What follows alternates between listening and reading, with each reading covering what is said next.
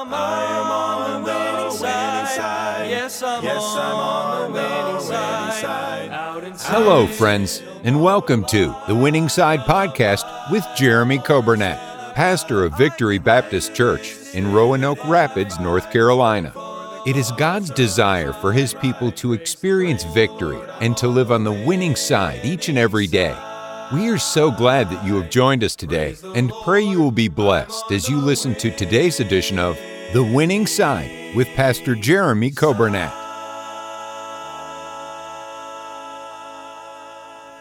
Thank you so much for joining us today. It is Thursday, December 23rd, and we are so thankful to have you with us for our Winning Side broadcast. We want to welcome those listening on the radio, 95.9 FM. I don't know if you've started your Christmas shopping yet. Maybe you're out and about. Today, Thursday, you got 2 days till Christmas, but if you're on the radio, we thank you for tuning in. We welcome you on our podcast and on our radio app, and then also those watching on Facebook. Thank you for tuning in, and those on YouTube, we welcome you. Also, happy birthday today to Lynn Basinger. And Lynn, I hope you have a great day. Happy birthday. And I want to say we had a great service last night. Praise God for the candlelight service. I love it. It's always a special time. I hope it's making some precious memories for our children to remember coming to church and singing the Christmas carols and hearing about Jesus and keeping our focus on the reason for Christmas. It's all about Jesus. And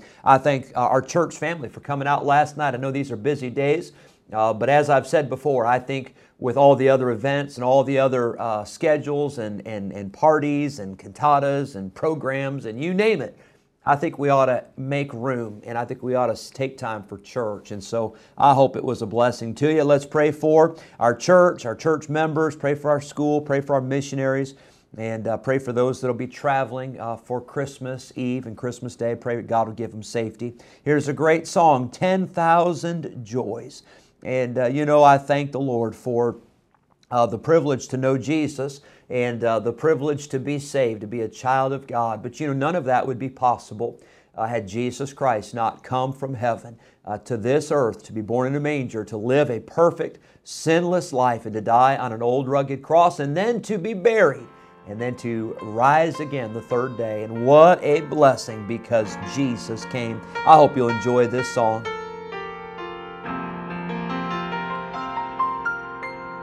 Standing here beside the manger, looking at this little stranger, wondering if he'll be like other boys. Looking down across tomorrow, knowing there will be some sorrow, I still know he'll bring 10,000 joys. 10,000 joys.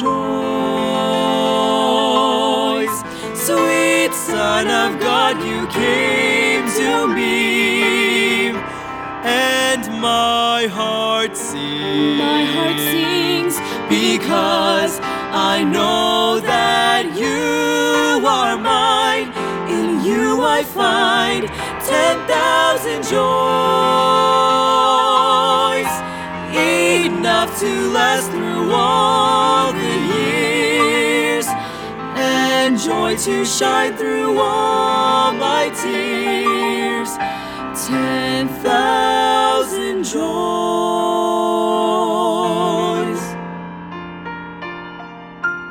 When I am alone with Jesus, in the quiet where no one sees us, or when He's with me in life's noise.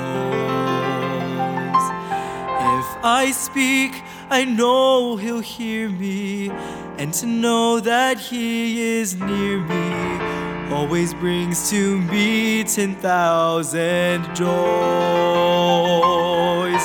10,000 joys. Sweet Son of God, you came to me, and my heart sings. My heart sings because I know that you are mine. In you I I find 10,000 joys, enough to last through all the years, and joy to shine through all my tears. 10,000 joys, I know He came from God to save us from all sins, and that He came to set His people free. But how was I to know when Jesus came into my life that God's own Son had come to bring to me? 10,000 joys, sweet Son of God, You came to me, and my heart sings, because I know that You are mine. In You I find 10,000 joys, enough to last through all the years, and joy to shine through all my tears. 10,000 joys, 10,000 joys, 10,000 joys.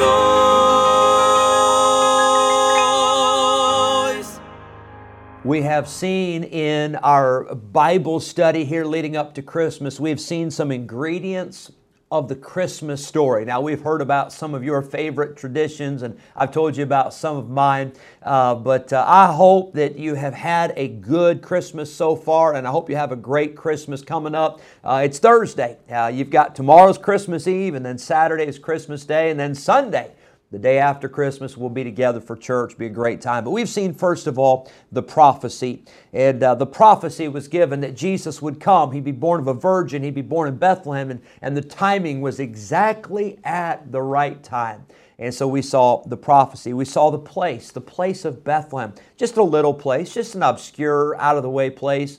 But nonetheless, that was where Jesus was born. And then we saw the people, just common, ordinary, everyday people, Mary and Joseph, the shepherds, the wise men, just people that God uses. And I'm glad God uses people like us, people that are available, people that are willing. Today I want to talk to you about the presents. And I'm not talking about necessarily the presents, the gifts that we give to one another, but the presents, the gifts that were given to Jesus by the wise men.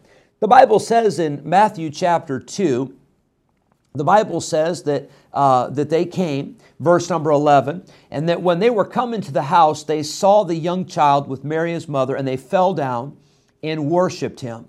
And when they had opened their treasures, now that's key. They didn't open their leftover sack. They didn't open their junk bag. They didn't say, oh, let's see, what do we have laying around the house we can give Him? They opened their treasures. They brought their treasures specifically because they were coming to see a king. And the Bible says that when they had opened their treasures, they presented unto Him gifts. I'm glad we give gifts at Christmas. And by the way, it doesn't have to be the most expensive, doesn't have to be lavish, doesn't have to be extravagant. But a gift, can I tell you, it ought to be something that it comes from the heart. It ought to be something that is given out of love. And I told you about some of the Christmas gifts that I remember getting when I was growing up. I'll tell you about another one here in a minute that I gave. But, you know, my parents, they didn't give us expensive things, and we were not a wealthy family.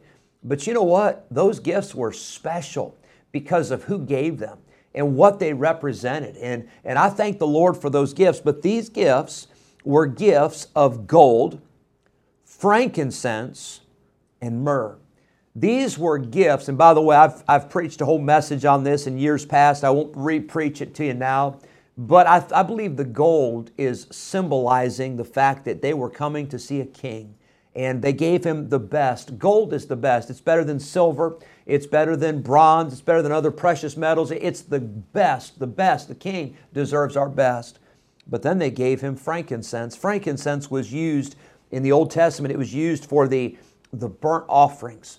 I believe this was an offering that they were bringing to the king, much like they would have brought the incense to the priest and brought that incense to be used as an offering for the Lord. And this was the gift they brought: gold, frankincense, and then myrrh.